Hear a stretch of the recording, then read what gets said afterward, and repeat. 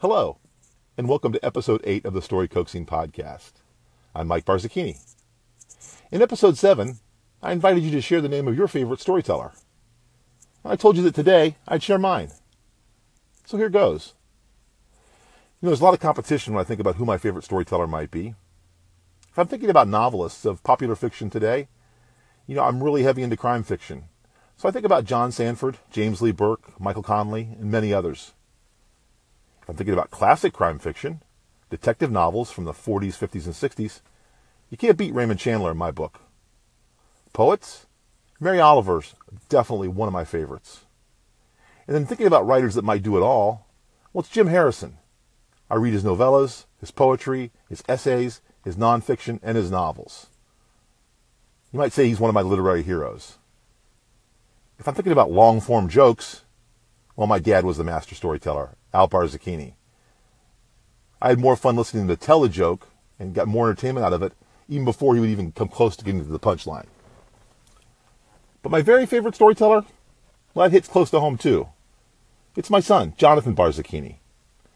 If you're an angler or a YouTube fan, you might know him as John B. He's been telling stories on YouTube since 8th grade. He's 21 years old now.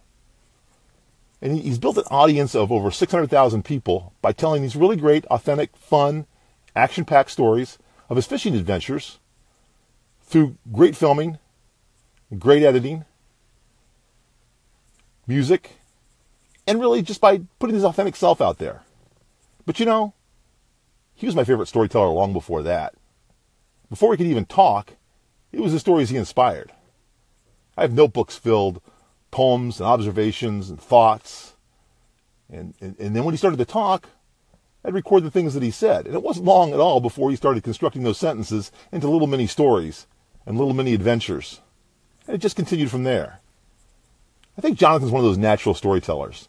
And it's great to see him now as an adult engaging this bigger audience through a video platform, telling more stories on YouTube, Instagram, other social platforms, and in person.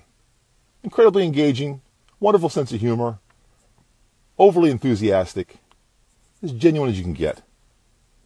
Maybe those are common traits that make storytellers effective in trying to reach and engage their audience. I know it works for Jonathan, and that's why he's my favorite storyteller. Okay, I'm biased. He's my son. But he sure can tell a great story. Until next time, thanks for listening, and remember, make your story matter.